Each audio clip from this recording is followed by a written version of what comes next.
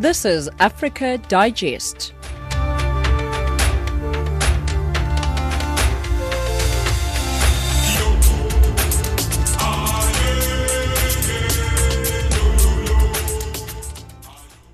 Good afternoon and welcome to Africa Digest. You're listening to Channel Africa, the African Perspective. We're broadcasting from Johannesburg in South Africa. We are on Channel 802 on the DSTV audio bouquet, on free-to-air satellite PAS10, and on the internet at www.channelafrica.co.za.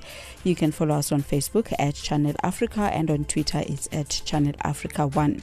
I'm Amanda Machaka in studio with Jordan Netulo and Nasihle Zuma. Top stories on Africa Digest at this hour. Malawians expressed concern that President Lazarus Chakwera did not wear a mask upon arrival and meetings in Tanzania. Zambia is making steady progress in combating the Africa migratory locust that hit 3 of its 10 provinces, and Uganda destroys more than 4 million defective condoms. But first, here's the news with Jordan.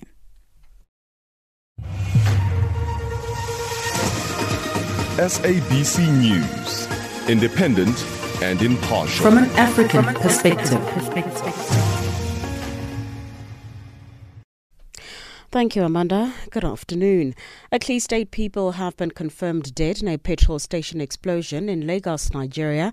The State Emergency Management Agency says the explosion ignited a fire. 25 homes, 16 shops and a primary school have also been destroyed in the Barua area. The explosion occurred in the early hours of Thursday. The cause of the blast is still unclear, but emergency services say a gas emission had been identified and contained. South Africa's former President Jacob Zuma has once again lashed out at the State Capture Commission of Inquiry. He says answering questions from the State Capture Commission from the 16th to the 20th of November will be an inconvenience for him. In a statement released by the J.G. Zuma Foundation, he says he's concerned that his plea for the recusal of the Commission chairperson, Deputy Chief Justice Raymond Zondo, has fallen on deaf ears. In a previous letter, Zuma's lawyer asked Zondo to recuse himself because of what he called the continued bias against the former president. Some weeks ago, DCJ Zondo told a media conference that they have summoned Zuma to come to the commission in November as he doesn't negotiate appearance dates with witnesses. However, the J.G. Zuma Foundation argues that it is not fair for Zondo to expect Zuma to make an appearance while he has not responded to the request for his recusal. The United Nations has warned that continued invoking of ethnic affiliations and hate speech in Guinea's election campaigns could lead to violence. In a joint statement, UN rights boss Michelle Bachelet and acting special advisor on the prevention of genocide Pramila Patten have urged candidates to refrain from hate speech. President Alpha Conde, who is seeking a controversial third term, is largely backed by Malinka people, while his main opponent, Selo Dalien Diallo, is largely backed by Fulani people. Guinea is set to hold presidential elections on the 18th of this month. Amnesty International says so far at least 50 people have been killed during demonstrations against President Conde's third-term bid. Authorities in Mali have confirmed the release of a dozen political and military figures arrested during a coup in August. They include former Prime Minister Boubou Cissé. In an official statement, the authorities say the former detainees would remain at the disposition of the courts if needed. On Monday, the transitional government announced a new cabinet in which members of the junta were handed several key posts, including defense, security and territorial administration and national reconciliation. The West African regional bloc ECOWAS has also lifted sanctions on Mali.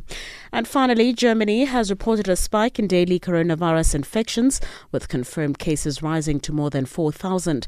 It's the highest number of cases in a 24-hour period since April. One of the worst hit is the capital, Berlin. Health Minister Jens Spahn has described the increase in infections as worrying.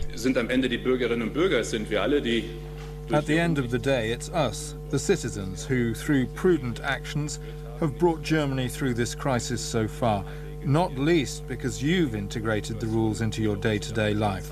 The situation in the capital shows how careless, sometimes ignorant actions on the pandemic can quickly lead to other developments. So I can only expressly welcome measures taken by the Berlin government. For Channel Africa, I'm Jolani Tulo, and now for a sports update with Neto Chimani. Thank you, Jolani. From the sports desk, a very good afternoon. We begin the sports update at this hour with rugby. The regular Super Rugby competition went into lockdown at the end of March, but returns with a domestic flavour with 3 added teams, 21 matches and a chase to a unique finale in November. The 4 existing Vodacom Super Rugby teams, Vodacom Bulls, Emirates Lions, Cell C Sharks and DHL Stormers, have been joined by the Toyota Cheetahs, Phakisa Pumas and Tafellaga Griquas. The season will resume at 1900 Central African Time on Friday the 9th of October when the Cell C Sharks take on the Emirates Lions in Durban in the KwaZulu-Natal province, while the following day the Toyota Cheetahs and Vodacom Bulls will host the Phakisa Pumas at 16:30 Central African Time and Tafellaga Griquas at 1900 respectively. SABC Sport commentator Siqalele Sokyelelwa took a closer look at the fixtures. Now some of the players will start hitting some form. You look at Lucanio. Lucanio played that week for the Sharks. He played last weekend for the Springbok Gold, and he'll be playing this weekend for the Sharks. And so that's what you want as a rugby player as well. Yes, you can gym and pick up weights and squat the whole day, but you need to be on the park. After nearly a year without kicking the ball, the African continent returns to the field of play this week. South Africa's Bafana Bafana welcome the Brave Warriors of Namibia tonight at 1900 Central African Time at the Royal Bafokeng Stadium in the Northwest Province and will face Chipolopolo of Zambia on Sunday at the same venue. These international friendlies are a dress rehearsal for the Africa Cup of Nations AFCON qualifiers taking place in November. For Channel Africa Sport, I'm Neto Neto Chimani. SABC News, independent and impartial. From an African perspective.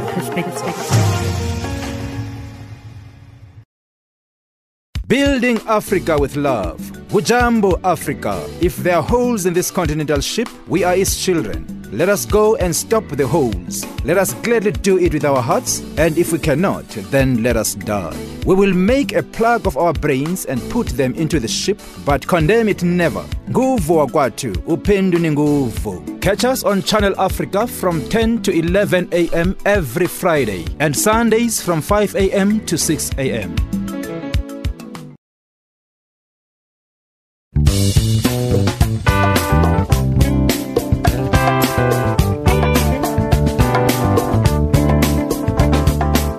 Hello.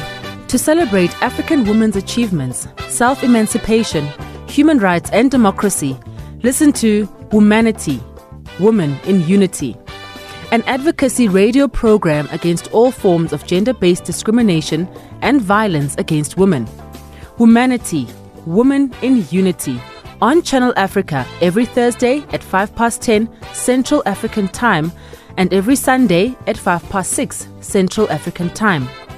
Womanity, Women in Unity with Dr. Amalea Gonez Malka every Thursday at 10:05 Central African Time and every Sunday morning at 6:05 Central African Time.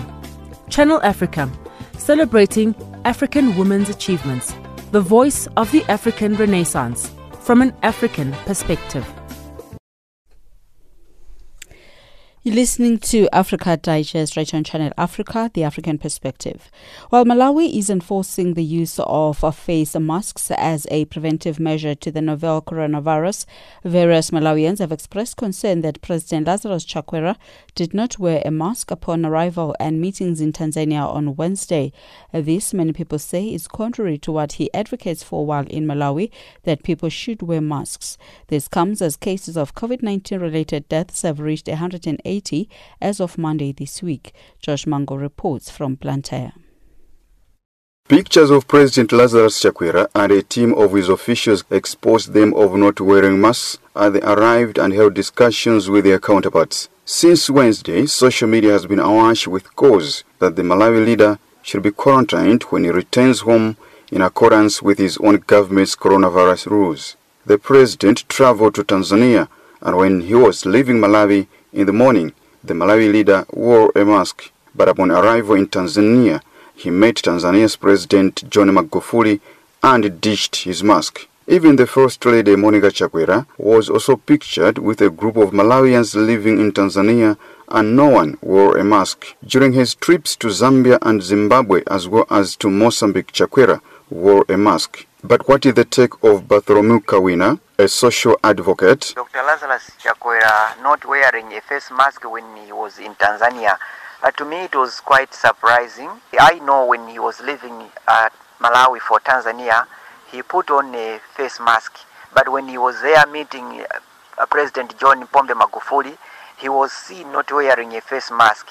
But not only him who did not wear a face mask, but even the President of Tanzania himself and the other dignitaries did not wear a face mask. I understand in Tanzania, President Magufuli banned the wearing of face masks, and from the tweet he sent in May this year, he communicated to his fellow Tanzanians that no one should be wearing a face mask. Of course, he had his own reasons. Although this Twitter message was later refuted by Tanzania government spokesperson Msemaji Mkuu wa Serikali. But all what has been happening since that post, the ban was real, because so maybe President Dr. Lazarus Chakwera did not put on a face mask following what the Tanzanians are doing. So to me it was surprising to see him not wearing face masks, but perhaps he had his own good reasons for not wearing the same. However, others back the president, saying his decision is in line with Tanzania's policy stand of not putting on a mask. Chisomo Phiri is one of those saying the president has done nothing wrong. The reason of not wearing a mask on the Tanzanian trip is that he's taking how the Tanzanians are taking about this corona, and also because of his counterpart, everybody in Tanzania is not wearing masks. That's why they just forsook the way the Tanzanians are doing. Initially, Magufuli declared in June that Tanzania had eliminated the coronavirus pandemic. Tanzania last reported coronavirus data in April, when there were 509 cases and 29 deaths. As of today, Malawi has recorded a total of 5,803 cases, 183 deaths, and 4,575 recoveries. George Mhango, Channel Africa, Blantyre. Zambia is making steady progress in combating the Africa migratory locust that hit 3 of its 10 provinces. Meanwhile, there has been concern from stakeholders that if not speedily controlled, the country could have a food crisis, considering that the provinces affected are part of major producers of food. Our Zambia correspondent Arthur Davis Kopo gives us an update on the matter. In September 2020, Zambia officially confirmed that the country has an invasion of locusts in 3 provinces. The country gave an update that parts of Southern Province, Western and Central have the locust swarm terrorizing both crops and affecting livestock. The Zambian government put a red alert on the situation and moved in with its partners, such as the International Red Locust Control Organization for Southern and Central Africa, and the Food and Agriculture Organization, FAO, to assess the situation. Government confirms that they are now on the ground dealing with the locust invasion, both in air and on land. A partner in this fight, the International Red Locust Control Organization for Central and Southern Africa, says the exercise that commenced over a week ago may take about 2 months to deal with, considering that there are different locations affected. According to the International Red Locust Control Organization for Central and Southern Africa, scientist who is also acting as director for Zambia, Dr. Elliot Zisanza, about 30,000 hectares of land could have been affected in parts of southern and western provinces. Dr. Elliot Zisanza says so far, about 5,000 hectares has been surveyed and sprayed. So the surveys are going on, and also the control is also going on. Since the last week, spraying has been going on, and a lot of progress has been made. Close to about 5,000 hectares have been sprayed now. You know, the survey is quite extensive. You know, you cover a large area, and in some areas you don't need to spray, in some areas you mark it for spraying. So I'll say close to about 30,000 hectares would have been surveyed.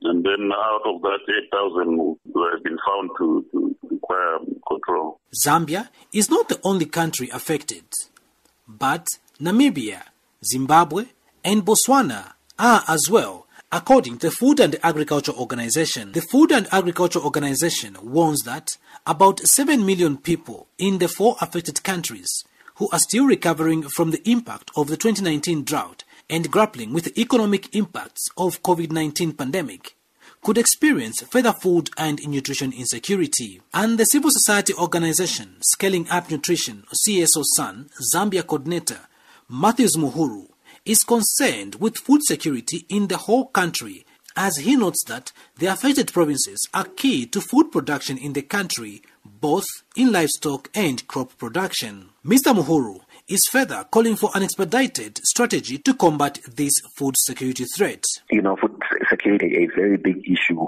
in the country. If you look at Southern Province and Western Province, these are, the 2 provinces that, produce most of the livestock when it comes to cattle, when it comes to even goats. They're the 2 giant provinces that the rest of the country depends on. So it's the locust invasion, they destroy the pasture, they destroy the food that the animals are supposed to eat, and that is going to add more stress even to the livestock farming. So it's a very big issue that would just make our country fail to come out of this food insecurity situation. It is not yet established as to whether the other countries affected are also doing their part to contain the destructive locusts and hoppers. And the Zambian government has not been so helpful to provide information on that aspect. But Dr. Elliot Disanza says it is the responsibility of the Zambian government and other governments to coordinate, as those countries are not member states of the organization. Our organization is not membership,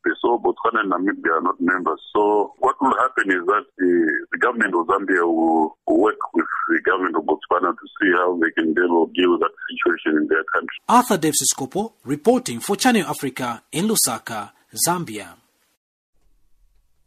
According to the South African National Editors Forum, SANEF, the country's media has done very well in ensuring that ordinary people are given a voice during the COVID-19 pandemic, as well as highlighting the great impact of the disease on people. However, in a recent interview, SANEF Secretary General Mahlatse raised concern on the lack of scientific reporting of the virus, noting that this has to do with a shortage of specialist health and science reporters in newsrooms. She says the media sector has also been dealt a severe blow by the pandemic through job losses.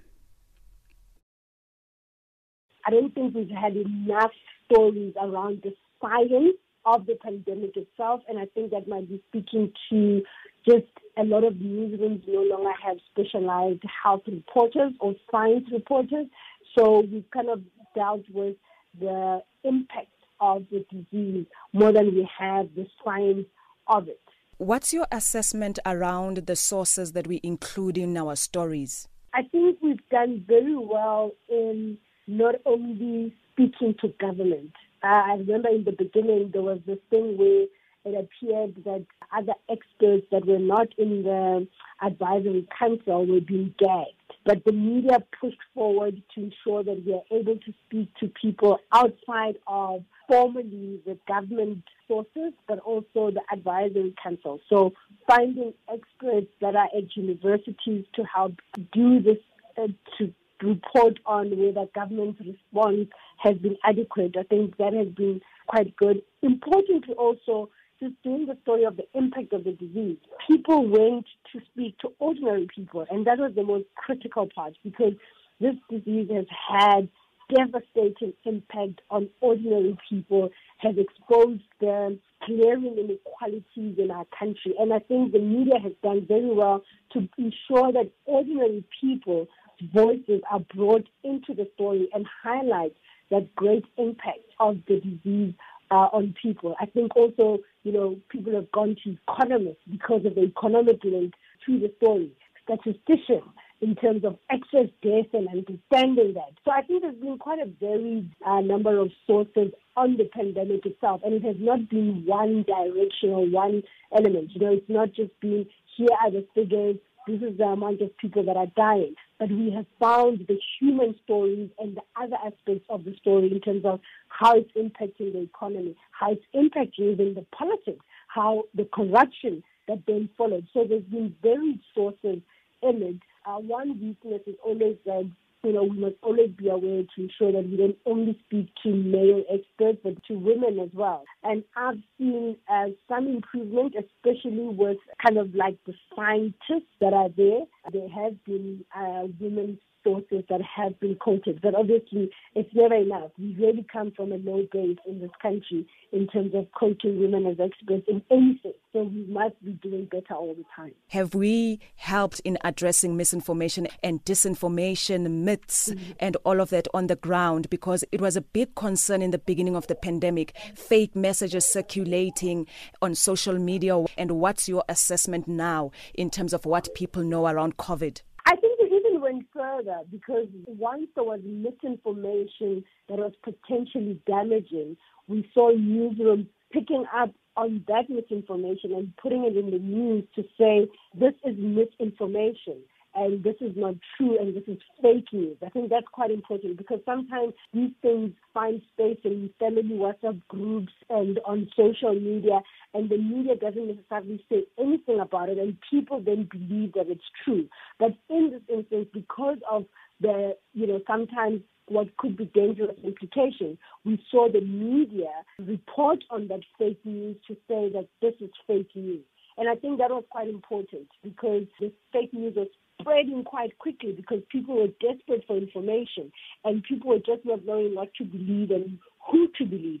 So for traditional trusted media to pick up on misinformation and highlight that it is misinformation, it really went a long way. You highlighted the fact that we have not paid enough attention in terms of our reporting. I think you said on the science of the virus, right? Yeah, I think with the juniorization of the newsrooms and newsrooms shrinking, we have lost specialists. That is the truth. And that has contributed to why, for example, we don't have science reporters or even health reporters, and that is why perhaps even our sources of information in terms of health experts is quite limited. So I think, unfortunately, given what the media world is going through, we might not be able to afford reporters that specialize in specific beats. But it is important to have training, especially if this disease is going to be with us for a while. What measures would you propose to improve media coverage if a similar crisis occurs in future, especially if it's a crisis where we all don't know much about what we're dealing with? I think we must just always be honest with the public. So this is the latest that we have now been told about this disease, and recap and say that we know in previous occasions this is what the scientific world was telling us. I think that's quite important so that the public learns with us and understands that, no, we are not getting things wrong, but it's because the scientific world is changing and their views is changing. So that, I think, is always going to be quite critical to take listeners on that journey. I welcome the fact that, a lot of radio stations, television channels opened up their spaces for ordinary people to also ask questions directly to experts because they realize people have questions and wanted to know. I think that is quite critical in the pandemic, where people feel that, you are allowing them space for them to also learn for themselves. That is quite critical, and I think we need to do a lot more of those, where you've got, and things that you did, like having, the professor that's chairing the advisory council, going on television, explaining the pattern of disease, where it's moving, the graphs, etc. Those things are quite important, and it allows for people to learn a bit more, because when you don't know, you are more afraid. But when you're empowered with the knowledge, you know how to act and then react. That's Mahlasi, Secretary General of the South African National Editors Forum. She was on the line to Jane Rabutata. The South African Federation for Mental Health will tomorrow take part in a world's first 24-hour virtual march for mental health along with 18 other countries. Each country will be allocated an hour where speakers will be sharing the importance of investing in mental health. The march comes as countries gear themselves up to mark World Mental Health Day this coming Saturday, a day dedicated to raising awareness of mental health issues around the world and mobilizing efforts in support of mental health. To discuss this further, we are joined on the line by Masutane Mujaji, Project Leader for Information and Awareness at the South African Federation for Mental Health. Welcome to Channel Africa and thank you for joining us. What inspired the idea behind this virtual march and how effective do you expect it to be in addressing the plight of people living with mental illness? Thank you so much for welcoming me, Amanda. I missed the question a bit there because there was a bit of noise, but I caught what you were saying, talking about the march, the world's first virtual march for mental health that is happening starting from tomorrow, and it's part of celebration for World Mental Health Day. The South African Federation for Mental Health is calling on South Africans to come and join us in this march that is named Move for Mental Health, because really mental health burden we face around the world is simply just not being matched by the responses that it demands. The COVID-19 has really just highlighted the plight of people that need mental health services and are not able to access them. And we are speaking about an estimation of 75 to 85% people that need these mental health care services that do not receive them in countries like South Africa, low and middle income countries. So the march tomorrow is really just to make noise around and make a case for investing in mental health. And we're going to have speakers that are going to be sharing why it's important that mental health, which is one of the areas that has suffered prioritization and underfunding for years. Now is the time to say we need to invest in mental health. And can you give us a sense of other countries that will join in the march? So it's going to be a total of 18 countries that are taking place. It's going to be New Zealand, Australia, Indonesia, Philippines, Nepal, and India, Sri Lanka. And then we also have the Kenya, Ivory Coast, Sierra Leone, Ghana, Nigeria, and South Africa, as well as the U.S. So the virtual march is going to move around the world for the next 24 hours, starting from tomorrow, on the 9th of October. And every country that of the 19 countries has been allocated an hour where we have speakers and influencers who are just making a case for mental health. And in South Africa, we have young people that are sharing their experiences and challenges that they and their communities face when trying to access mental health services. You mentioned earlier how COVID-19 has exposed the challenges that people living with mental illnesses face. To what extent have these challenges been overburdening the mental health services in the country? I think because mental health services have generally suffered neglect for years, the COVID-19, and because of the impact that it had on the mental well-being of people, has really just increased that burden on most health system. And most health system, when they were responding to the physical emergency of the COVID-19, mental health services were just put on the back burner and they were not prioritized.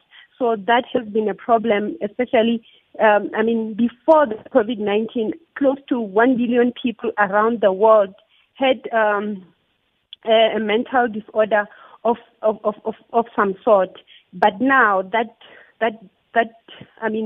number has grown, and to what extent we don't really yet know. We don't have the actual figure because COVID-19 is still here with us and it's still having that impact on people. Whether you've lost your livelihood, whether you've lost a job, opportunities, or you lost loved ones, or So it has had a huge impact on the mental well-being of people, and the fact that it was under-prioritized under COVID-19 as governments tried to protect the immediate,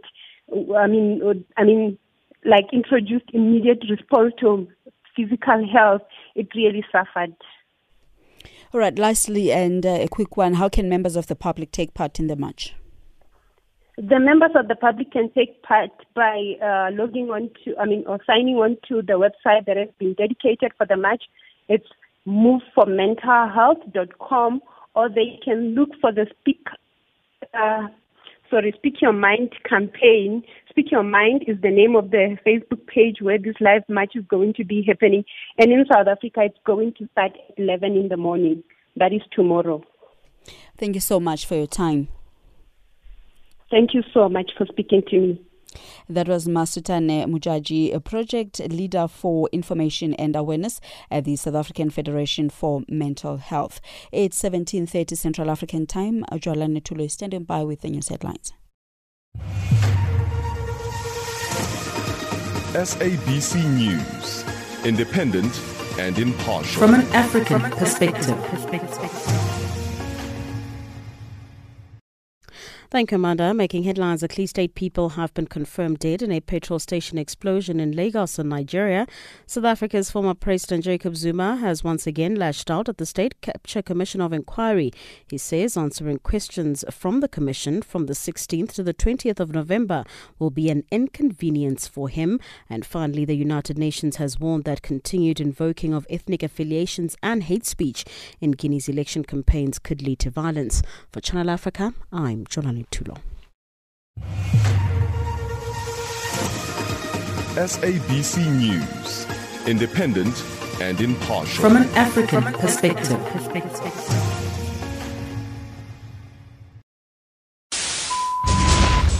Across the globe, every second, there's always a breaking story. What we want to achieve is a healthy and vibrant economy which can ensure full employment to our people. The government concurs with the views of the Black Economic Empowerment Council report that it is now necessary to make our policies on black economic empowerment more explicit. Last May, I asked constituencies at NEDLEC to discuss youth employment incentives. I'm pleased that discussions have been concluded and that agreement has been reached on key principles. We are on an ambitious drive to industrialize, to attract investment, and to create more jobs for the youth of our country. They don't have jobs. I've tried looking for a job for a year and a half now. The challenges were experience and the level of education which I have.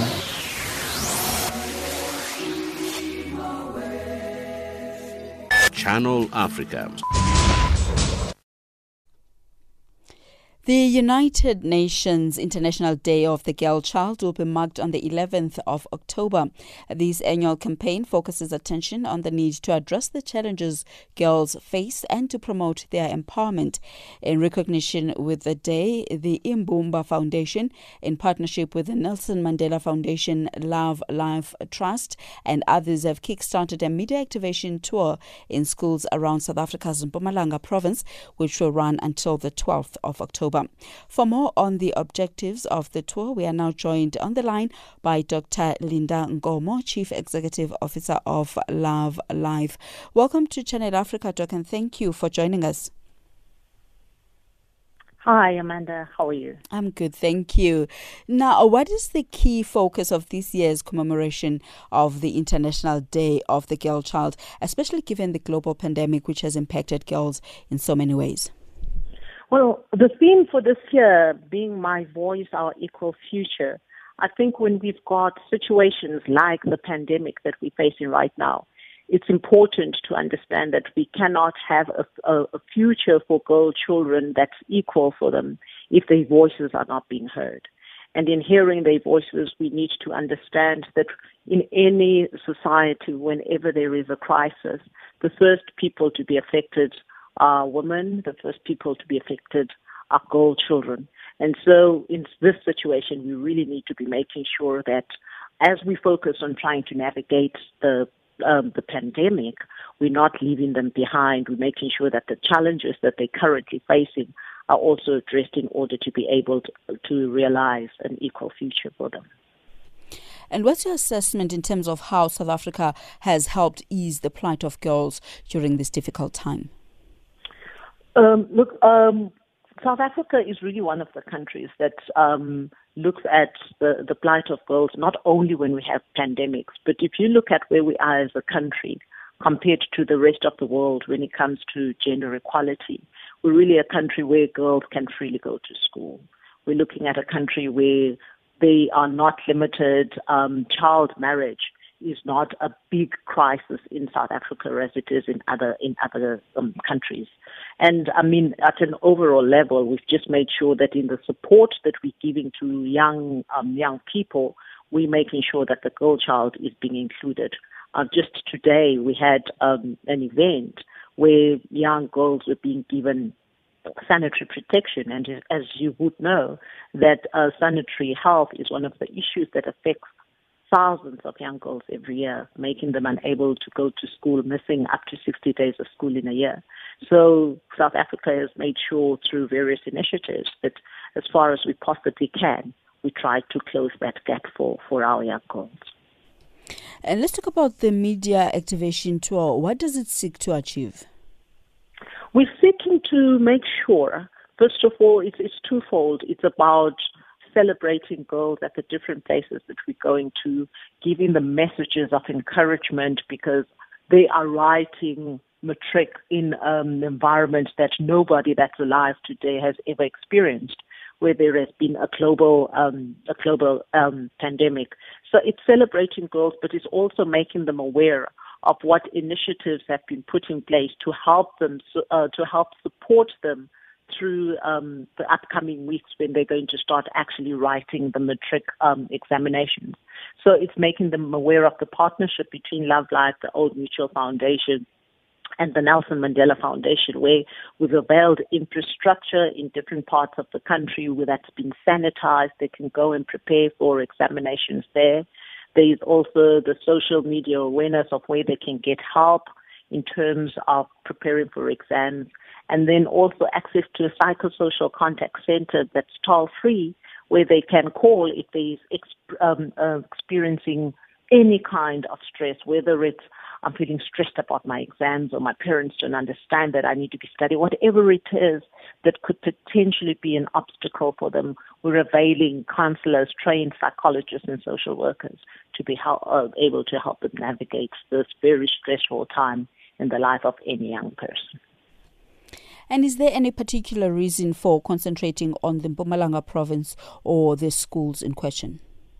It's not. We're doing it nationally, but we just in Mpumalanga at this point in time to be able to provide the support that's required here in the province to just make sure, because sometimes some of these events tend to be concentrated in the big cities and the smaller in the big provinces rather than cities, and then the smaller provinces tend to get left behind.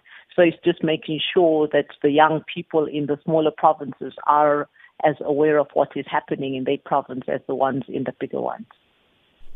And lastly, Dr. Nkomo, any message or appeal that you have as we observe International Day of the Girl Child and beyond the day? Well, the message that I shared with the young ladies today was that the biggest problems that we face in South Africa when it comes to girls is teenage pregnancy. And it is in their hands to make sure that if they're sexually active, they're taking contraception to prevent pregnancy. And also HIV/AIDS, South Africa continues to have the highest numbers of new rates among age groups 17 to 24, and it's girls. So I was teaching them that they need to have a mantra that says, no condom, no sex. They have got the power to be able to make sure that they don't fall pregnant while they're teenagers. They have the power to make sure that they don't contract HIV/AIDS, and they have got the power to grab the opportunities that they're being given academically and make sure that it's not a wasted opportunity, but they make it count. Thank you so much for that message, and thank you for joining us, Doc.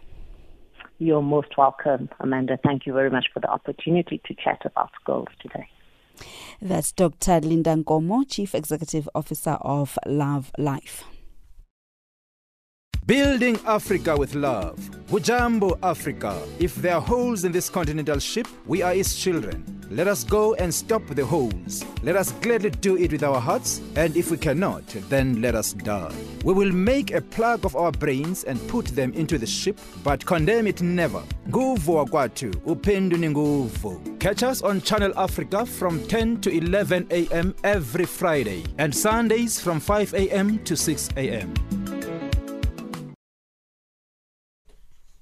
1740 Central African Time. You're listening to Africa Digest. My name is Amanda Machaka. Sudan has been hit by devastating floods, the worst seen in decades.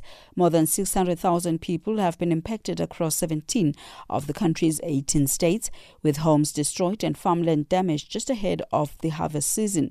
The Food and Agriculture Organization of the United Nations, FAO, is calling for urgent funding to support Sudan, a country already facing alarmingly high rates of hunger and food insecurity.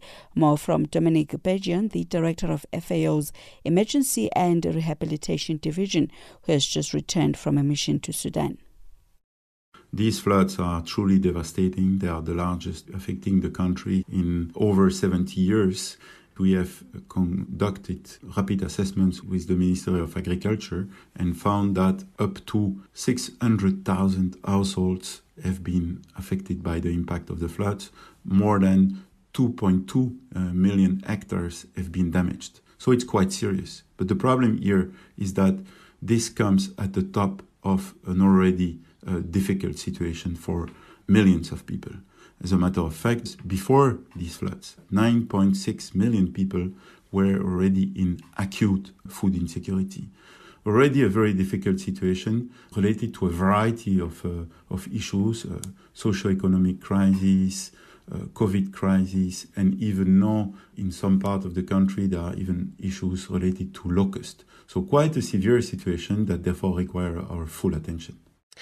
You travelled to 2 of the affected sites. What were your impressions? So we went to 2 of the most affected states. We undertook a mission with senior government officials. As a matter of fact, the Minister of Agriculture was with us. And we spent 2 days in Blue Nile State and in Sennar State. And there, what we could see is the variety of the damage. We saw the impact on commercial farmers, and with their field damage, there will be very little employment opportunities for these people. So this is one of the things we saw. We saw also livestock owners, pastoralists, being severely affected by the impact of the floods, having lost for some of them up to 75% of their livestock, which in turn is a problem for them because this is their main source of livelihood. We saw that 42% of those affected by the floods are women-headed households. So we went to the field, we spent time with them, and what we saw is that, their situation is very, very severe. At this time of the year, they should have sorghum that is 1.5 meters high, ready to harvest. Instead, we could see field full of weeds with sorghum, and that will not be harvested. So in talking to these women, we understand that they are already struggling, that they are adopting what we call negative coping strategies, which means that they are cutting the number of the meals, the quantity of the meals. And what we found is that at this point of the year already, they are only having 1 meal per day, and a very basic meal. So very bad situation, and therefore these people need our assistance. How will these floods affect food security across the country? The food security situation prior to the floods was already severe. 9.6 million people in acute food insecurity and 2.2 million people in emergency phase. When we visited the Blue Nile State, what was clear is that we were in a state where 27% of the population prior to the floods was already in acute food insecurity. So it is clear that with the impact of the floods, with the fact that people will not be able to harvest, with the fact that they have been losing animals, with the fact that prices are extremely volatile and have a tendency to increase significantly.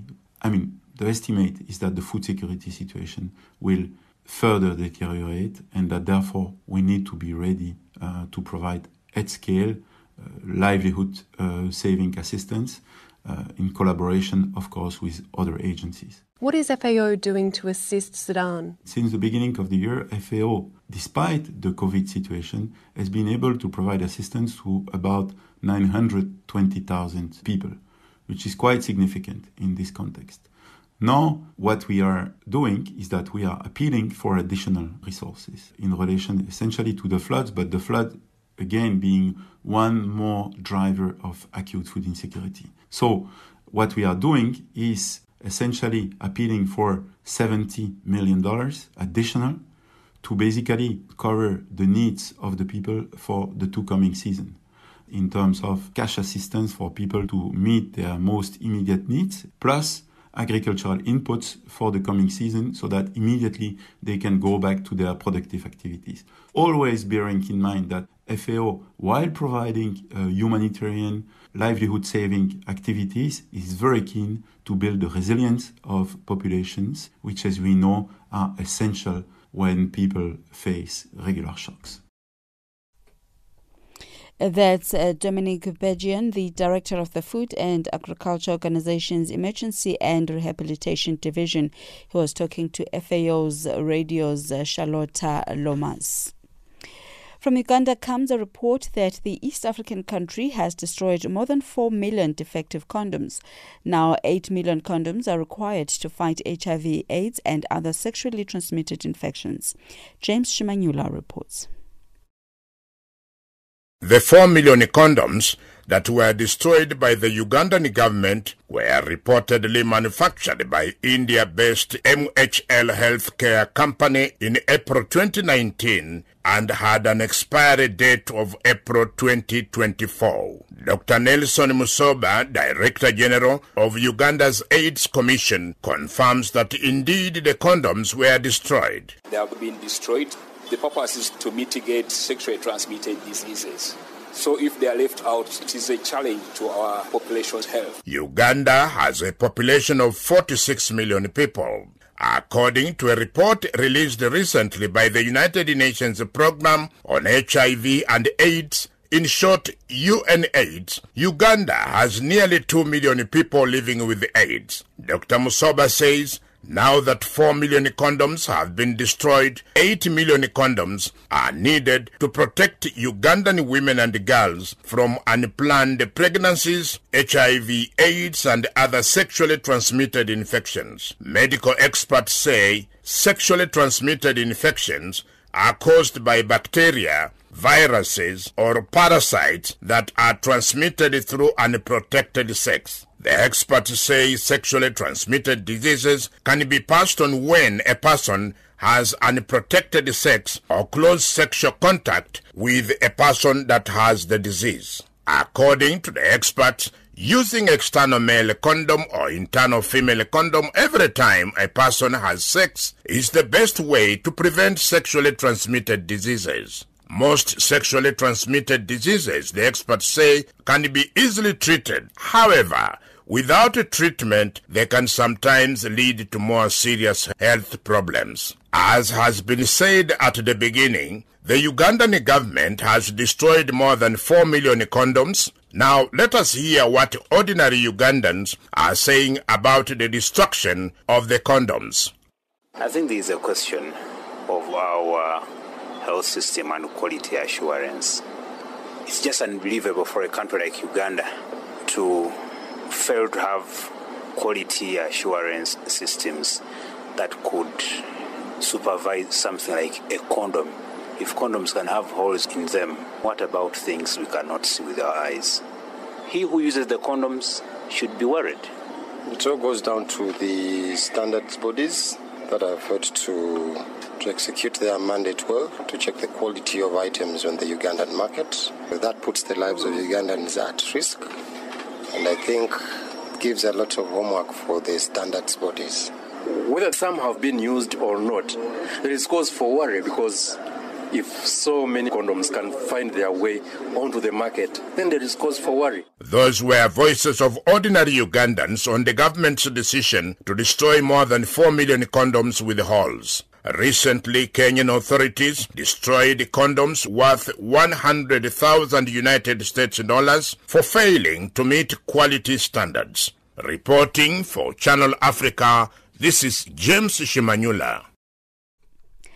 It's time now for our economics news with Nosihle Zuma.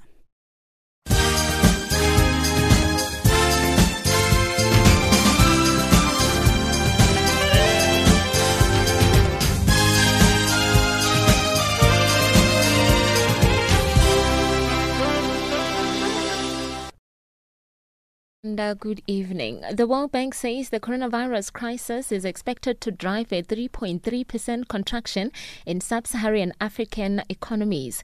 The bank says this could push 40 million Africans into extreme poverty. The Washington-based lender says growth in the region would rebound in 2021.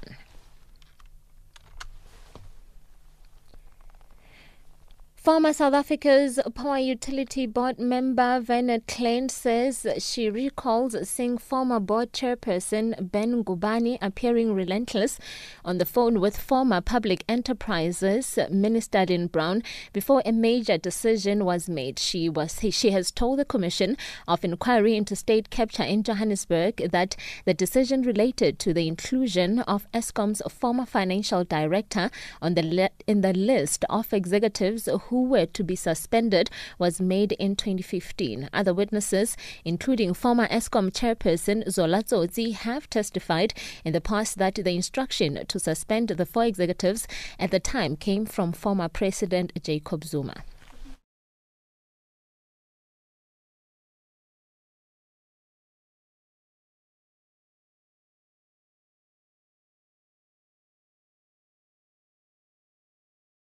You know, I found it strange that Dr. Ben was running in and out and coming back and forth. And I think what Dr. Ben said was that he was on the phone with the minister.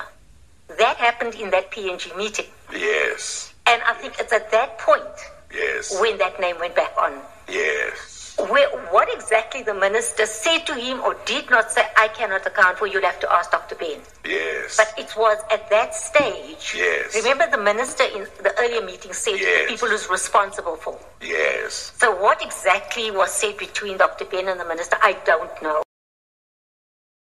The International Monetary Fund IMF has urged Ukraine to adhere to a framework on central bank governance developed with its help after 2 senior officials were condemned for comments in the media.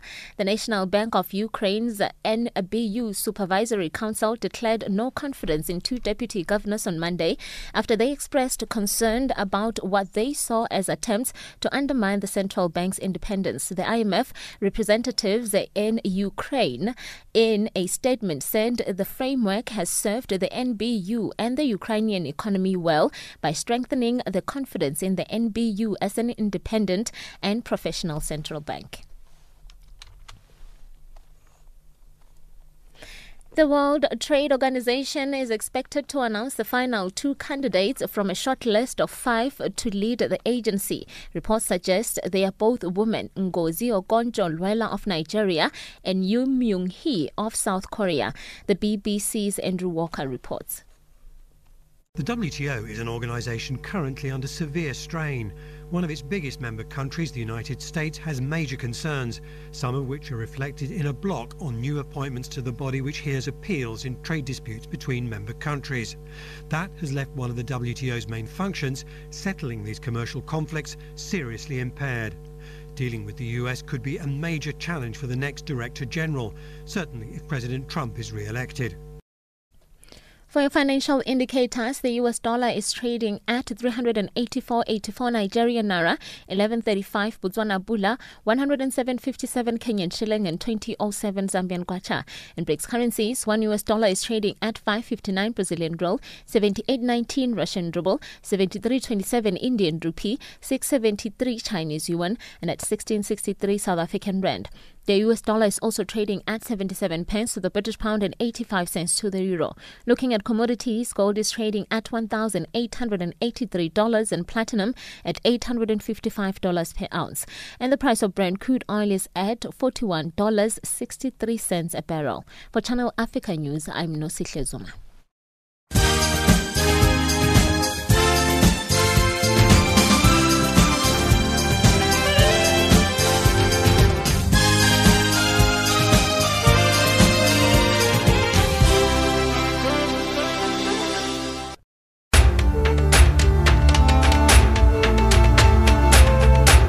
This is Africa Digest.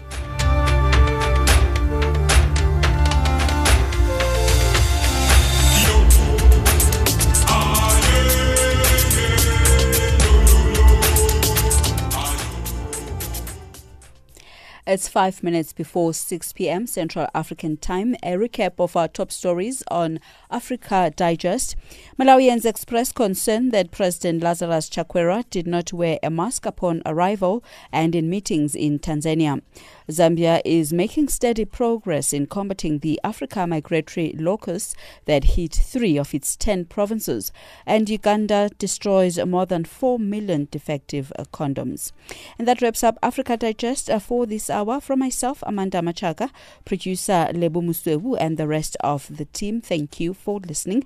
Remember, you can send us an email to info@channelafrica.co.za or follow us on Twitter. Our handle is @ChannelAfrica1.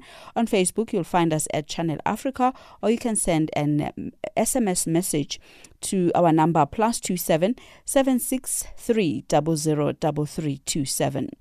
And now we play out with a song by Ashava Africa titled I Need You.